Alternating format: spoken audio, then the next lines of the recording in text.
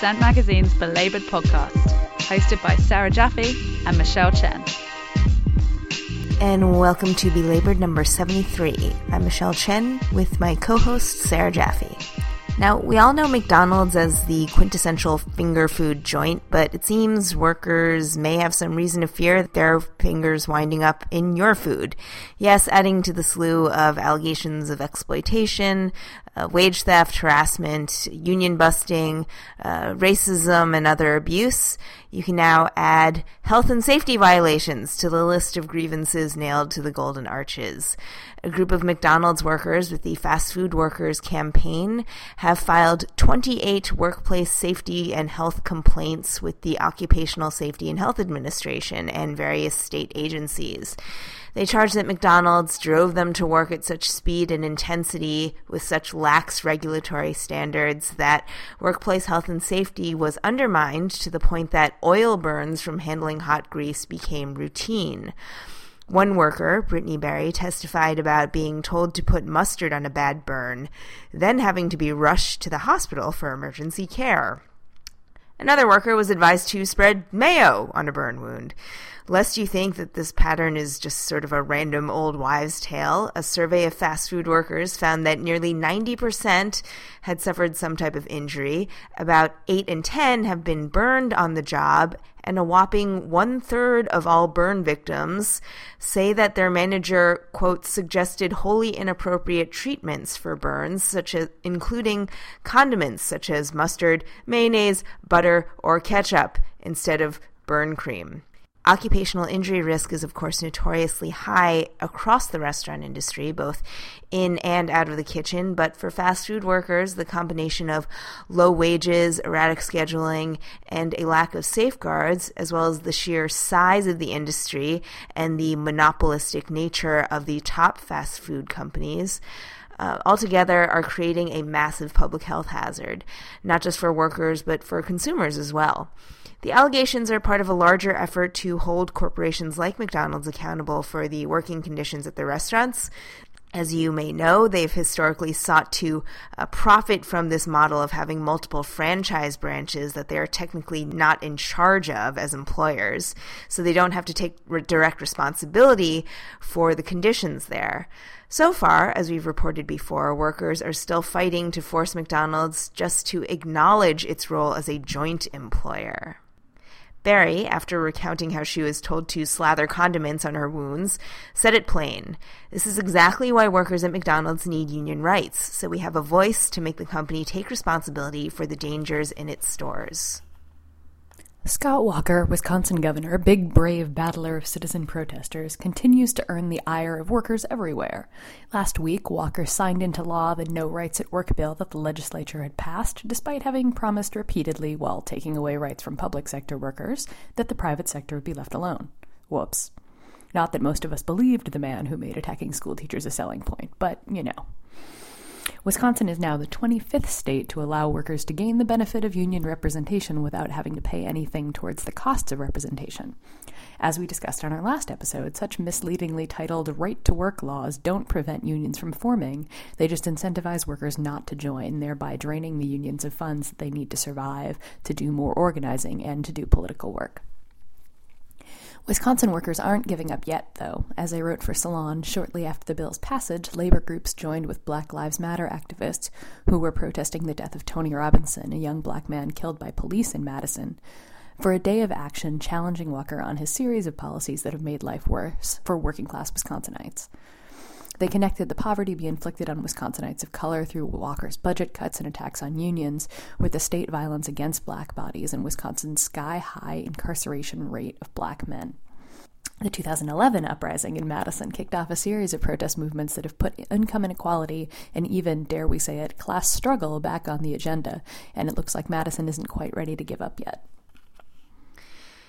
And while Congress continues to stagnate and gridlock over immigration reform in Washington, there's been some grim news emerging from the front lines of the immigrant labor struggles in California and across Middle America. First, a group of Filipino workers who came on temporary labor visas, known as guest workers, are trying to take their employer to court over a slew of allegations related to massive wage theft, fraud, and trafficking violations. In the legal complaint just filed with the support of Asian Americans Advancing Justice in Los Angeles, the workers came to work at a fashionable LA bakery on an obscure visa program known as the E-2. This visa allows wealthy foreign investors to invest, quote, substantial capital and develop businesses in the U.S., and, of course, to bring their own employees. Though these workers are supposed to be professionals and managers, the workers filing the lawsuit say that they were pressed into doing manual labor and drudge work under extremely abusive conditions, which they never signed up for, obviously. They were actually promised $2,000 a month, and they ended up making sub-minimum wage, and were routinely denied overtime and even the required rest breaks. Even worse, the workers were subjected to abuse and intimidation, and sometimes threatened with being sent back to the Philippines or threatened with retaliation against loved ones back home if they disobeyed orders. The lawsuit comes on the heels of several citations by state labor auditors, but it comes too late for the tens of thousands of guest workers who are subjected to similarly exploitative conditions each year. A new report by the Government Accountability Office found numerous loopholes and regulatory failures with two other major guest worker programs. One of these is the famous agricultural program for farm workers, and another lesser-known program for industrial and service workers. The report found that across the system, both the Department of Labor and the Department of Homeland Security have failed to adequately safeguard against abuses such as third-party recruiters charging workers prohibited fees, not providing enough information about a job when required, such as the wage levels that people will be paid, or providing false information about the job conditions. Now, the Department of Homeland Security, which is supposed to collect information from employers, does not actually electronically document detailed job information or make this data publicly available, according to the Government Accountability Office. And so it's extremely difficult for advocates to verify these job offers, even see if there's any valid work being provided to these people. Meanwhile, the employers who are actually cited for labor violations might still be falling through the cracks. Many are penalized just by decertifying them temporarily for a couple of years, but no one really provides enough follow-up to see if they have gone back and started violating again. Uber and the UN are going to bring about gender equality. You heard it, folks. By hiring 1 million women, the car service company Uber says it's going to contribute to global empowerment for women. I wasn't aware that what was holding me back was my lack of the ability to use an app to monetize my car by driving around strangers, but apparently it must be true since UN Women put its stamp of approval on this blatant marketing ploy. Uber's touting its job creation for women comes at a particularly interesting time for the company since, as we've discussed before on this podcast, it considers its workers not employees at all, but independent contractors responsible for their own cars and costs. And last week, 2 separate California judges ruled that lawsuits against Uber, along with its competitor Lyft, for misclassification of workers can go forward. We've discussed misclassification before on this podcast as well, often in reference to port truck drivers. Essentially, the Uber and Lyft drivers are arguing that because Uber and Lyft set the terms of their employment and can fire them for not meeting those terms, they are employees, not independent, and are eligible for compensation for their costs. The Uber lawsuit also claims that Uber is telling customers that tip is included in the price and yet not actually handing over the full amount of that tip to the drivers, thereby, wage theft. The judges ruled that the suits should be heard before a jury, which would decide once and for all, apparently, whether the drivers are employees. The attorney representing these drivers won a similar lawsuit in FedEx in 2013. All these companies try to figure out how they can reduce their labor costs, and classifying workers as independent contractors allows companies to save massive amounts of money they're not paying for benefits and workers' compensation and payroll taxes, she told reporters. So maybe those million women ought to hold out and see whether the jobs Uber is offering can really be considered jobs then. You're listening to Belabored, a Dissent Magazine podcast. Links to articles mentioned in this episode may be found at dissentmagazine.org.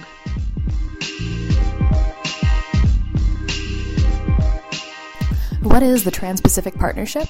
It's hard to know since, like many trade deals, this massive plan with ramifications for workers around the globe, not to mention environmental protections that affect our ability to deal with climate change, is being negotiated almost entirely in secret. We figured it was about time we discussed it here on Belabored, as the conversation is heating up and protests are being staged around the country to try to slow down the process and make it more transparent.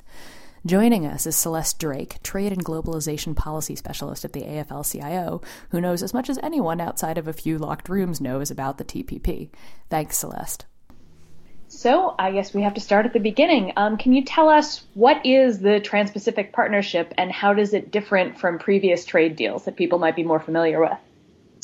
Sure. So Trans-Pacific Partnership is a trade and investment agreement, and from what we know from what the United States Trade Representative says, and that's our agency responsible for negotiating trade deals, and from text that has been leaked about the trade deal, it's not, in fact, that different from prior trade deals the U.S. has been involved with, including NAFTA, the North American Free Trade Agreement, CAFTA, the Central American Free Trade Agreement, or the more recent agreements with Peru, Colombia, and Korea. And what that means is it's a little bit about trade, which is the reduction of tariffs and quotas when countries are sending goods one way or the other.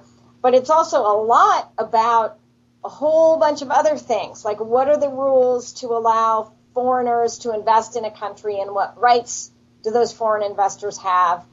It's about what kind of regulations countries are allowed to have on their food safety, on their financial services sector, on service providers, on a whole bunch of other things. So the fact that it's very similar is actually what's quite troubling to workers and environmental advocates and consumer advocates and a whole bunch of folks who say, wait a minute, these past deals have been trouble.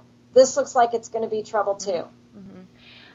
So can you talk about how specifically this new proposed deal will might affect U.S. workers and in what industries or sectors? Sure. Again, we don't know everything about it because it is being negotiated in secret, and that's really unfortunate and really diminishes our voice in the process. But for American workers, it's going to put American workers into more direct competition with the new partners in the agreement, and that includes Japan, Vietnam, Brunei, Malaysia, and New Zealand. The other countries in the agreement we already have free trade agreements with, interestingly enough.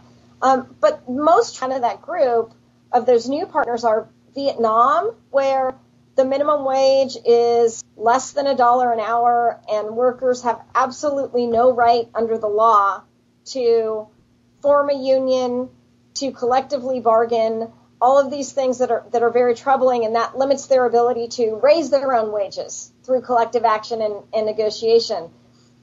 In Brunei, there are lots of problems with human and labor rights. There's only one union in the oil sector, and that seems to also be heavily government influenced. Nobody else has the right to form a union. And in Malaysia, a troubling report just came out last year documenting forced labor in the electronics industry. So putting U.S. workers in close position with these workers without lifting up their rights and their ability to act for themselves is going to put downward pressure on U.S. jobs and U.S. wages, and in fact, could put a ceiling on what workers in these other countries are able to accomplish. So what we're looking for are rules that would ensure workers are free to exercise their rights, and hopefully it's going to end up bringing up wages of workers in other countries. And just to clarify, there's a labor chapter in this as well, isn't there? There is a labor chapter, and that's something that, looking over the trend line of prior agreements, starting with NAFTA, NAFTA was pretty weak. There were labor provisions outside the agreement, turned out to be not very workable, not very enforceable. Over time, those provisions have gotten better. But even now, they do not protect worker rights in the same way that investor rights are protected. And here's an example. the text from the most recent agreements that was highly touted as an advance, and it was an advance, still allows governments to, at their discretion, ignore petitions about labor commitment violations or delay them indefinitely. And we have examples of this current administration, which is known as a labor-friendly administration. It's delayed 6 years in a labor rights case against Guatemala, and it's delayed 3 years in a labor rights case against Honduras, and there's been no effective action yet in either country to really defend these workers. And both countries, there is not just firing workers for trying to form a union. It's not just refusing to pay workers the minimum wages that they're owed, but it's also threats and violence against these workers, which have a very clear effect, which is to deter workers from trying to stand up and say, wait a minute, this is the law, you have to obey it. And unless there are terms in the agreement that force governments to take action when there are labor abuses, it's not enough to just have the words on the page. You've got to have, clear and decisive action for workers.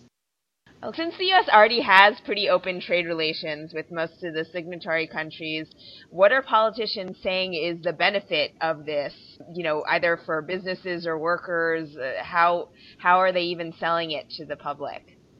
That's a great question. In our opinion at the AFL-CIO, their pitch isn't particularly convincing. The backers of the TPP continue to talk about its value to open markets and tear down trade barriers.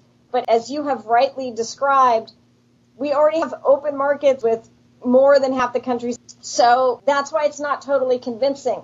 In some cases, they're trying to change the rules that there are even additional stringent provisions to go after these so-called non-tariff barriers.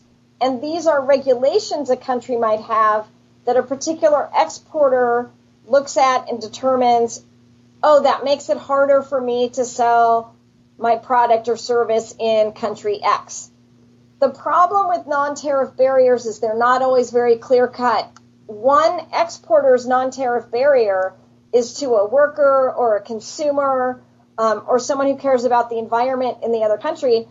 It's a vital protection that's keeping their food safe or their workplace safe or their water clean. So these things, to us, are not things that should just be swept under the rug as quote-unquote market opening measures, but really talked about and debated by the American public and say, are these the rules that we want to set up that sort of ratchet everything in a derogatory direction rather than have a clear balance between, hey, governments have the right to protect their people in lots of ways, and do we always want to set it up so that the right to export is sort of the more important value here? And so we think what really should be talked about is there will be some market opening in the TPP, but is that market opening worth not adequately protecting workers, not adequately protecting the environment, giving investors extreme rights through what's known as the investor-to-state dispute settlement system, and really sort of creating the wrong values that raise up or influence and diminish the voice of working people. Right. President Obama, in particular, campaigned pretty heavily back in 2008 on renegotiating old trade deals that have rightly kind of a terrible reputation in this country. In part, of course, that was to sort of hang NAFTA around Hillary Clinton's neck. But however many years later, here he is pushing very hard for fast-track authority on this deal. What's with the flip? How is he, in particular, arguing that this is different than these trade agreements that, well, he hasn't renegotiated, but that's a whole other story, I guess? You'd really have to ask him, and I would be interested in his answer. But I will say his trade representative, Michael Froman, is pitching the TPP as the promised renegotiation of NAFTA, because Canada and Mexico are in it. And, what we say is, wow, when we said renegotiate NAFTA, we mean let's add 9 more countries to the mix. We were looking for something very, very different. And I'd say we just have a fundamental disagreement. Again, the USTR is saying we're making the labor chapter slightly better. We think they're making the environmental chapter slightly better. And then hanging around the neck of the slightly changed model, saying it's a 21st century deal, it's a gold standard, it's the most progressive ever. But there's a very little that's publicly known that can back that up. I mean, making small changes around the edges isn't getting at the heart of what was wrong with NAFTA. And the heart of what was wrong with NAFTA is it was really about rights for the global corporations that wanted to invest internationally, strongly enforced, and really kind of lip service to labor and the environment, very weakly enforced. And that continues to be a problem in our view. The new proposed trade deal, like NAFTA, will apparently involve some kind of so-called investor state tribunal system to resolve trade disputes. So, how is this legal mechanism supposed to resolve trade issues? And can you tell us about how it works and the powers that it gives to corporations? Again, it's called Investor to State Dispute Settlement, or ISDS. I think part of the clunky, boring name is to get people to stop listening after they hear the name. But it's really misunderstood and hard to understand and seems so foreign to the way our justice system works. So often the first time people even hear about it, they don't believe you. And what it does is it's based on a premise that governments will discriminate against foreign investors. And because governments will do that, they can't go through the national courts, which will be discriminatory if they ever have a complaint. They need their own private, separate system, which won't discriminate against them. And it's a good story, and apparently the U.S. negotiators believe it, but we have asked for evidence. Where is your data that shows that governments regularly discriminate against foreign investors? Because from what we can tell by participating in UNCTAD, the UN Development Agency, what happens at the WTO, watching these things, countries want foreign investment. They want investment because it builds factories, it creates jobs, it generates economic activity. So it seems that even the argument for it is pretty hard to justify. And what happens is, I'll give an example. A U.S. company named Metalclad invested in Mexico after NAFTA. It bought a piece of land where the prior Mexican owner had been turned down twice for a permit to build a hazardous waste landfill. Metalclad bought it away, applied for the same permit, was denied again, and then through a series of lobby, the federal government and the state government and on, built it anyway, even without the local building permit, and then sued, used this system, this ISDS system, to go to a private arbitration panel and argue that it was a taking, their land had been taken unfairly, they didn't get fair and equitable treatment, which is a very vague standard that only exists in international law, not in domestic law.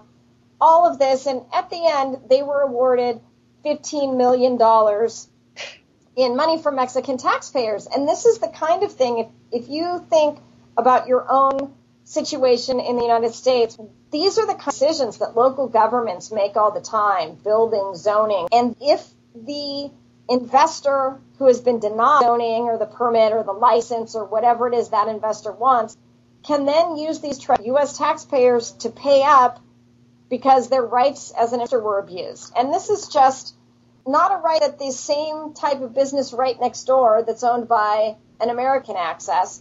It's only available to the foreign investors.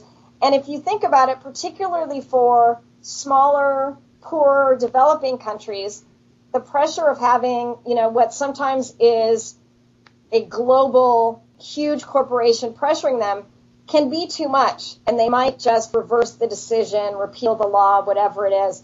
Chevron, Mobil Oil, Occidental Petroleum have used the system and have won under the system. So it's not a level playing field, and the governments don't have a right to bring the investors to these tribunals and complain about the behavior of the investors, whether it's mistreatment of workers or pollution of the water or what have you. So this is one of our big complaints, and it's about the incentives.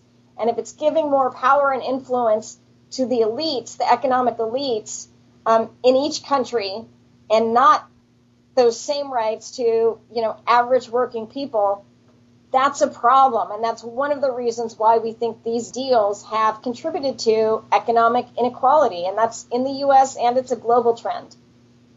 So this particular deal appears to have special provisions that affect pretty drastic reforms in the public sector in all of the countries involved. And can you talk about how public sector labor rights and public services might be affected, whether it's things like infrastructure and utilities or things like just public protections for workers?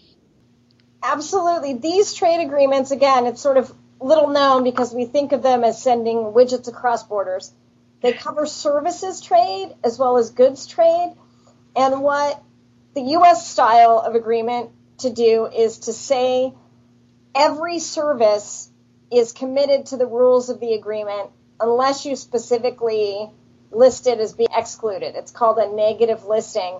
And that actually breeds more mistakes, because if you had a positive list and you only put up the service sectors that you wanted to commit to the trade rules, you're only going to clearly put up what you want to trade with and accidentally omit something. It's also a system where every newly invented service is then committed. So imagine when NAFTA was done, all of the services that didn't exist in 1993, particularly around internet and internet sales, and eBay didn't exist in 1993, and Facebook didn't exist in 1993, and all of those things. And that includes not just private services, but public services. So governments have to specifically exclude public services if they want them out of the agreement. And there's a general exclusion for public services that, in fact, isn't very effective. And it typically says services provided in the context of government authority are not covered by this chapter unless they are provided on a commercial basis or provided in competition with private services. If you look at that exclusion, it's pretty weak because public schools are in competition with private schools, even public buses, right? That's a commercial basis because you pay the fare to get on the bus. So there are the United States has private prisons. We have some public electrical generation. We have some private electrical generation, some public water services, some private water services. So almost nothing is automatically excluded. And then the rules say, even if you don't want to commit a particular sector to the rules of the trade agreement, if you experiment with privatization, you've opened your market. And that opens it up to the rules of the agreement. And if a government says, wow, this experiment with privatization is a gigantic failure, which happens a lot, and they try to take it back as a public service, if there's now a foreign competitor offering that service, they have a basis for a complaint. So what we say is governments need to retain the right to handle public services in the way that they choose. If they want to privatize them, we as the labor movement is probably going to fight that, but that's an option that government should retain. But they should also retain the right to renationalize, to make clear that this is the quality, these are the places where it must be provided, not handing over these choices to private parties, because what happens is often you have substandard services provided in sparsely populated areas, in areas of high poverty, all kinds of things that government needs to retain the control over. So we think that's an issue. And the other problem with public services, you didn't ask about, but I'll just throw it in there. When you have large job loss, particularly in the manufacturing sector, which the U.S. has seen in Michigan and Ohio from prior trade agreements, manufacturing jobs are good for the folks who work in the factories, but there's also a multiplier effect. They tend to be better than average wage jobs, and folks then patronize restaurants, dry cleaners, other businesses nearby. When the factories are gone, a lot of the main streets are gone, and that really affects the tax base. So it can actually devastate communities by drying up their funding sources to provide schools and libraries and parks and roads and bridges and pothole repair and all of those things. So again, we think that, some of these trade agreements, the rules are just far too restrictive and limit the choices that citizens can make about the kind of country they want to live in. You mentioned all of the technologies that have been invented since NAFTA, and there's a lot of concern I'm seeing about the intellectual property issues in this deal, regulations that would supersede existing copyright laws, possibly infringe on internet freedoms. Can you tell us about some of those? Sure. So intellectual property is a chapter that's been included in U.S. trade agreements since the time of NAFTA. And, on the one hand, it makes some sense. Particularly if you think about workers in the entertainment industry, many of whom are represented by unions, their jobs are pretty unsteady. And a lot of what they get as part of their income and into their health and retirement accounts comes from residuals. So on the one hand, you can see, it's a good idea to try and stop some of the counterfeiting and some of the illegal downloading that prevents these workers from getting income over time. So there's a reason that it's there, that it's a good reason.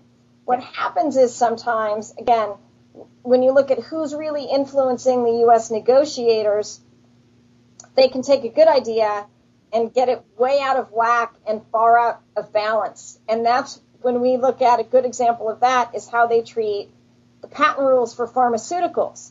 And we know this from leaked texts from the TP.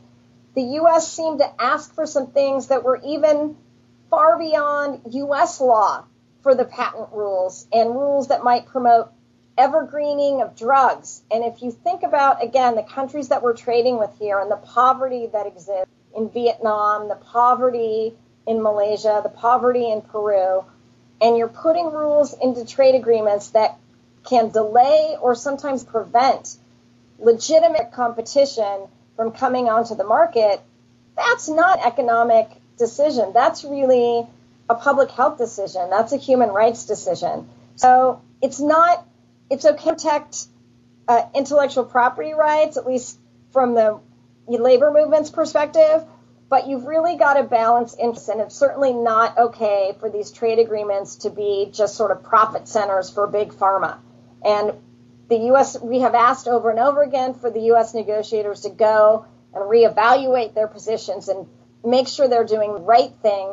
And they seem to have heard our message on the medicines issue, which is quite interesting because AARP, the senior lobby, which is pretty powerful here in Washington, D.C., got involved and started to understand extreme U.S. proposals and started weighing in. And at least we know the administration has heard our message. We still don't know how it will come out in the TPP, but they're well aware that there are many interest groups that are watching and waiting and saying, do not jeopardize public health just in the name of doing a favor for big pharma. So speaking of doing favors for big pharma, who is set to benefit from this? Who are sort of the specific corporations that are pushing for this? Who is set to win big if this goes through the way it looks like they want it to? It's interesting. The U.S. Chamber of Commerce, the National Association of Manufacturers, the Business Roundtable, the Financial Services Roundtable, Big Pharma, the Farm Bureau, these and other huge trade groups are already out there saying they're for it, we have to pass it, they've got to get it, it's vital. And it's interesting because they also haven't seen the whole agreement. So they have a lot of confidence, obviously, that it's going to go their way, that it's not going to be reformed in a more pro-worker, pro-planet way. And that's unfortunate. And they have been the big winners, kind of the economic elites and the global corporations from NAFTA onward. Of course, there are always some workers that but to us, that seems sort of by happenstance. If workers tend to do well under a trade agreement, it's incidental.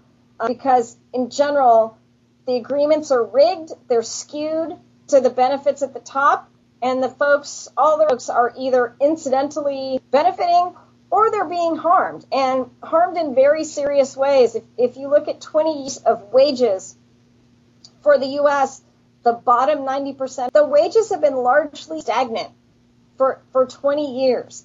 And trade is not the only cause of that, but it's certainly part of it. When the game is rigged to say there will be benefits from trade and they're going to be skewed towards the top, that means there's less that's a benefit for the other folks to share, and that's a problem. And that's why we're saying, let's look at the whole model. Don't add a few words to the labor chapter and the environmental chapter and tell us it's different and we should trust you. We want to see the text, and we think it should be public and publicly debated. So in terms of the current treaty negotiations, we still really don't know what in the end this trade deal is going to look like. So talk about the process that's still ongoing and what can still be changed, and what's really at stake with Fast Track, and what the status is of the agreement currently. Sure. The TPP has been under negotiations officially since early 2010, and there are unofficial talks going back on that to the Bush administration. The AFL-CIO, unions, others have been heavily into that time in trying to push it in the right direction. We've been hearing that it was finished for nearly 2 years now. They've been on the verge of completing it. One of the things that's keeping it from being totally finished is the fact that the president lacks fast track authority, also known as trade promotion authority. And fast track is a bill that typically Congress passes it and gives whoever is president authority for the next 4 years or the next 5 years, whatever the term is, to go and negotiate as many trade agreements as he or she can and bring them back to Congress. Now, it includes a set of instructions. These are the things we'd like you to achieve in the trade agreement, but there's no accountability process in the bill. And then whatever that trade agreement is, if it turns out to be good for workers, bad for workers, good for public health, bad for the environment, it gets voted on within 90 days. It has to go through Congress. It cannot get bottled up in committee as a regular bill can. It can't be amended in the committee or on the floor as a regular bill can.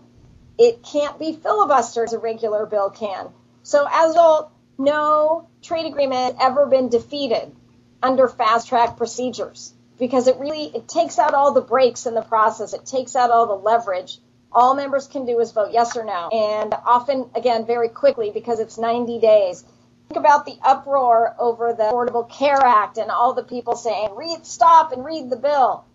The trade agreement is going to be somewhere between 1,000 pages and 2,000 pages, and it's very unlikely that all of the senators and members of Congress who vote on it will have read the whole thing. So we are fighting because as TPP is on the verge of completion, and we're still saying you need to pull out investor-state dispute settlement, it's a rigged, illegitimate process. We don't believe in separate but equal, quote-unquote, justice systems. Take it out.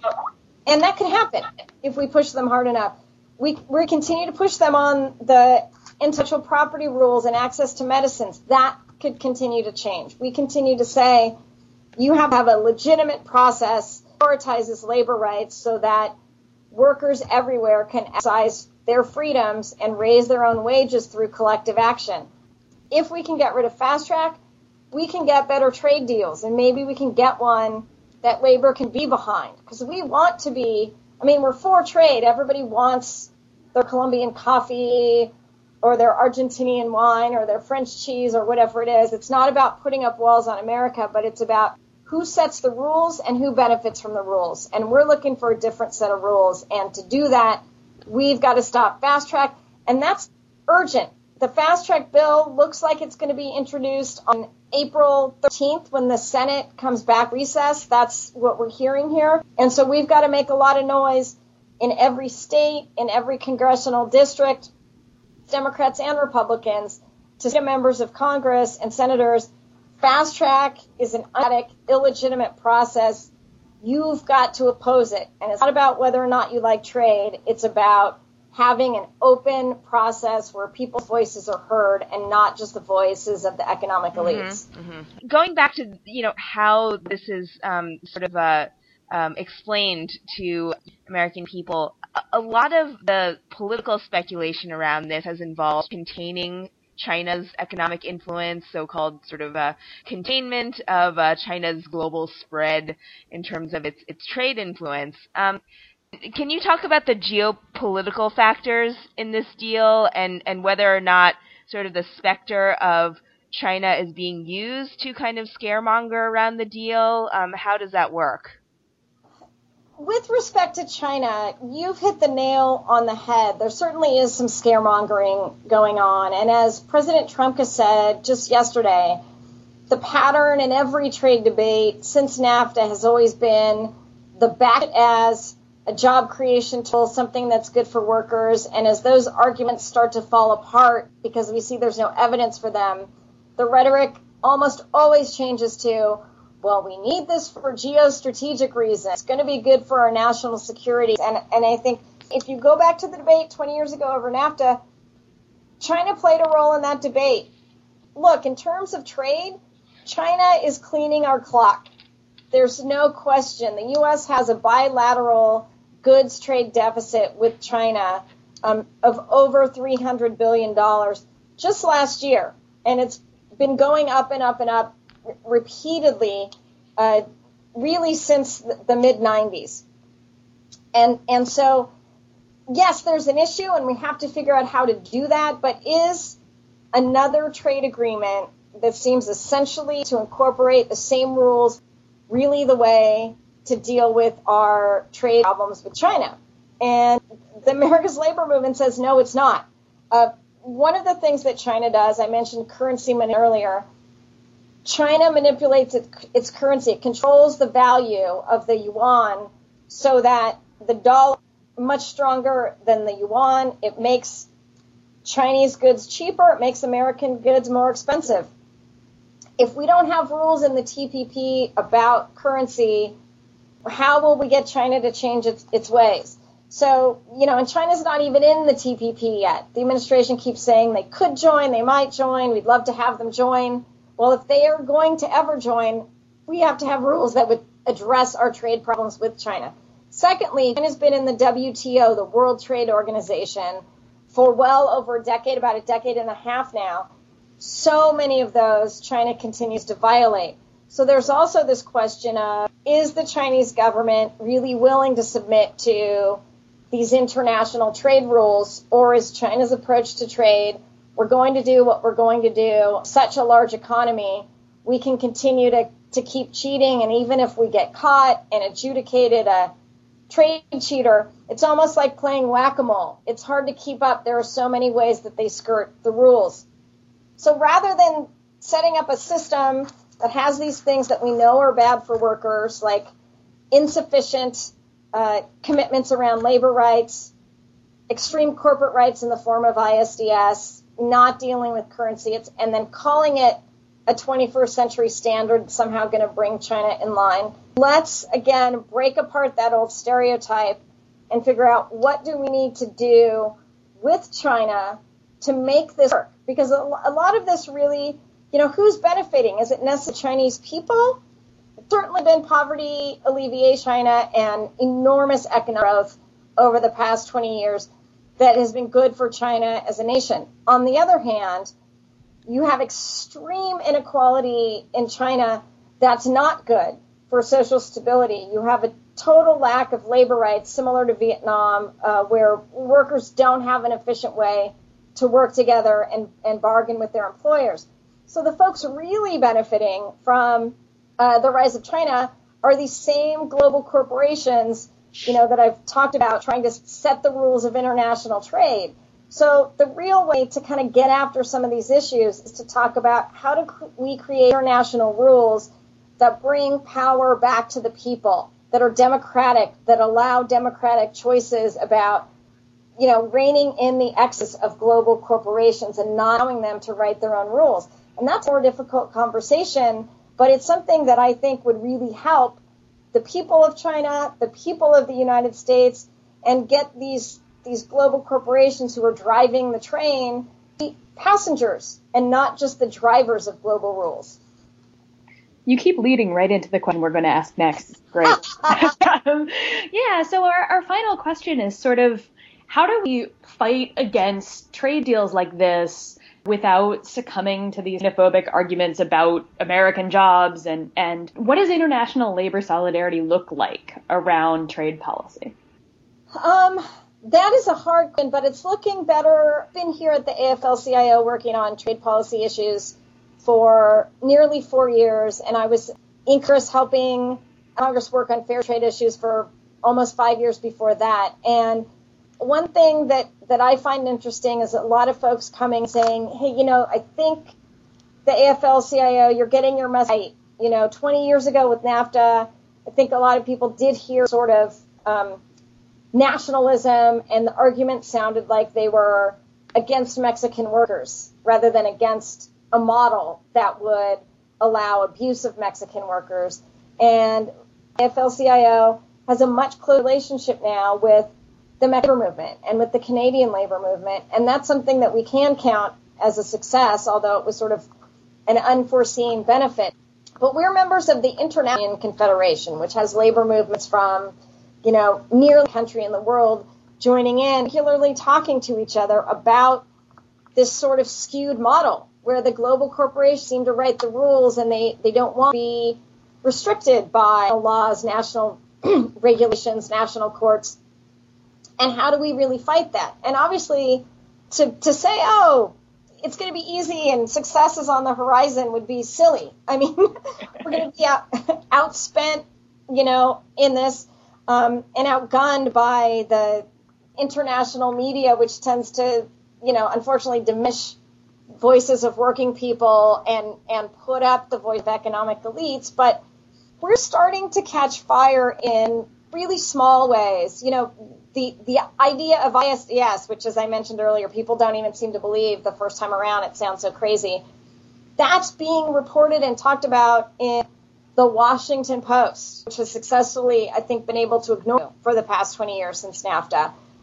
We're seeing in Europe there's an agreement negotiation with Europe right now called the TTIP. It's about 4 years behind where the TPP is. But folks in Europe, particularly in France and the UK and Germany and Austria, they are up in arms about ISDS and corporate influence and all of this. And so we're starting to make these inroads, and I think it's just a matter of folks have a lot of things to do. They have to go to work. They have to care for their families, right? There are everyday struggles. And then there's a lot of really pressing political issues that people care deeply about, whether it's right to work laws or minimum wage laws or massive electronic surveillance or, whatever. And sometimes trade just seems, it's esoteric. It's going to happen anyway. I like the benefit of trade because I can get a $1.99 T-shirt at Walmart or whatever folks are thinking. But it really does impact all these things that we've talked about. It impacts the quality of our democracy. And it's just a matter of continuing to sort of beat the drum that if there's anything that you care about, from your job, your income, the environment, the safety of the food you put on the table for your family, how enduring are these protections that you put in place to keep your water clean? That comes back to trade. People have to care. We have to make it part of the conversation and say to people, look, you are really have more in common with the folks in Vietnam, in Mexico, in Guatemala, in China that you think. Because if U.S. corporations are allowed to go over there, invest over there, build the coffee maker or whatever it is they're building, treat those workers in a terrible way that disrespects their rights, pushes down their wages, keeps them from getting fair benefits, that eventually comes back on you. You might see it in the first place as, now there's a cheap coffee maker, but it eventually is pushing down your wages because we're all in this together. And if wages anywhere are suppressed, American wages are suppressed. And we have to say, the enemy here isn't the Chinese writ large. It's the global corporations who are gaming the system. And the Chinese elites certainly might be benefiting from it, as are the American elites, as are the Chilean elites. So we all have to kind of see that, it sounds a little, Marxist, whatever, but, we workers across borders have interests in common, and our strength is our numbers and our intelligence and our persuasiveness and our willingness to stand up for our own rights and stand up for ourselves. And I think we just need to continue to do that. That was Celeste Drake. She is Trade and Globalization Policy Specialist with the AFL-CIO, talking about the free trade deal, the Trans-Pacific Partnership.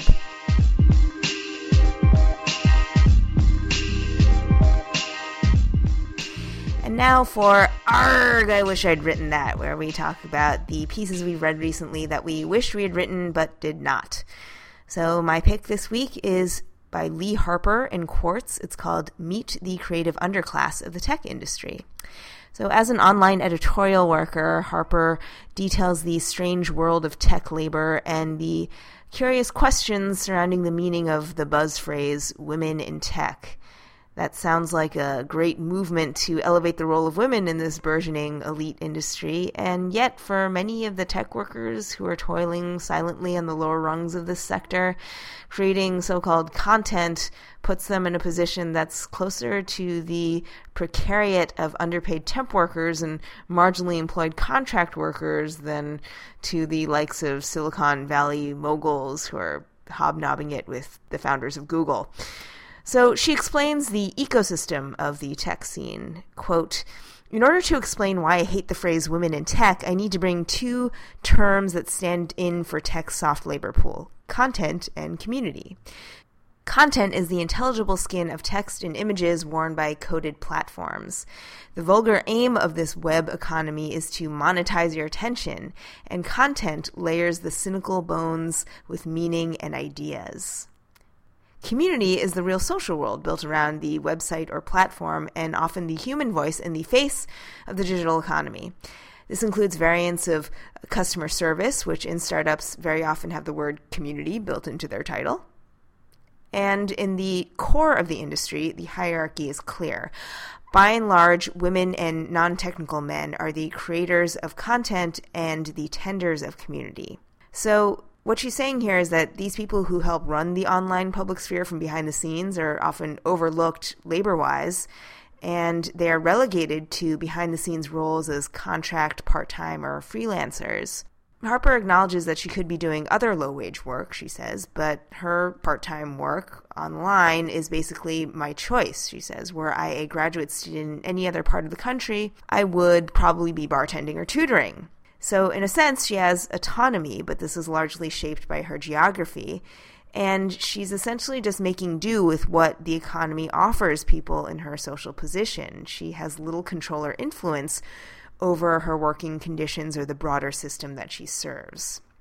Her piece isn't a rabble-rousing class warfare screed, though I kind of wish it was, but it is a sobering perspective on the ambivalence around the idea of women in tech, and the dangers of fusing identity and political activism with this highly commercialized society. Tech is not so unique, it's just a reflection of the time that we live in. She writes, "The valorization of women in tech too often relies on a definition of, quote, tech that is at once overly narrow and overly broad.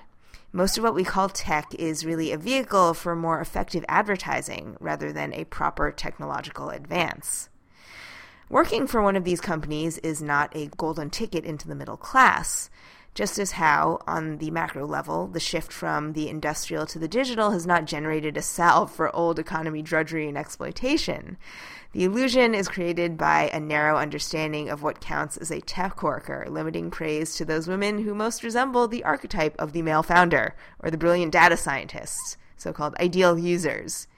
So this essay makes me think of how people a generation ago might have hailed the so-called service economy as, or the knowledge economy as a kind of a panacea to our economic ills. It would overturn the traditional industrial capitalism, lead to better, cleaner working conditions, a more educated workforce, and yes, of course, more opportunities for women. But as long as there is oversized corporate power in the economy and in our political system, as there has persistently been throughout all of the eras of American capitalism, the old structures of hierarchy and exploitation will just keep rebranding themselves. Unless we start thinking of new ways, not just of producing content or even communicating with each other online, but in connecting with each other as workers and ultimately as communities. My ARG for this week is actually from the end of last year, but I just discovered it and it's fairly evergreen, so I'm talking about it anyway. The piece is by Brian Dean at Contributoria, and it's called Anti-Work, A Radical Shift in How We View Jobs, and jobs at the end there has little quotation marks around it. We've talked before on this podcast about the shorter hours movement, about the need for leisure time, even the universal basic income. What Dean does in this piece is frame anti-work as, quote, a moral alternative to the obsession with jobs that has plagued our society for too long, and, quote, a cognitive antidote to the pernicious culture of hard work, which has taken over our minds as well as our precious time. Sounds good, right?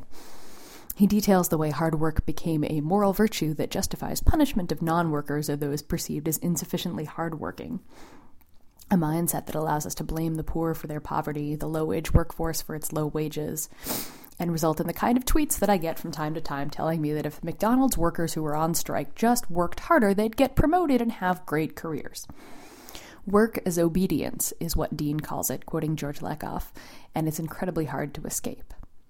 He also notes the way that leisure itself is often framed as something you have to earn through, you guessed it, more work. And on top of that, of course, is the way we have to earn our right to consume the products we are told will make us happy. Enough. Anti-work is, Dean says, what we do for the love of it. What would we all do if we didn't have to earn a living? It's not simply about idleness, though. If you want to be idle, by all means, go ahead. He writes, the point of anti-work is to think of, quote, good human activity outside the dominant cognitive frames of market value and obedience. If all of this sounds interesting to you, there's a link to the piece, along with everything else we've mentioned today, over at the Dissent website, and as always, I recommend Kathy Weeks' book, The Problem with Work, as the best thing written on this subject. And that is all for this week's episode of Belabored. As always, you can email us at belabored@dissentmagazine.org or tweet at us at a hashtag belabored with your questions, your thoughts on trade policy, if you were an Uber driver who is or isn't covered by the lawsuit, or if you just want to talk about how much you hate Scott Walker. Thanks for listening. We'll be back in 2 weeks. This life is hard, so hard I must go. 825, hairlock, we can't go. You've been listening to Dissent Magazine's Belabored podcast. For the entire archive of past episodes, visit dissentmagazine.org and join us online using hashtag Belabored.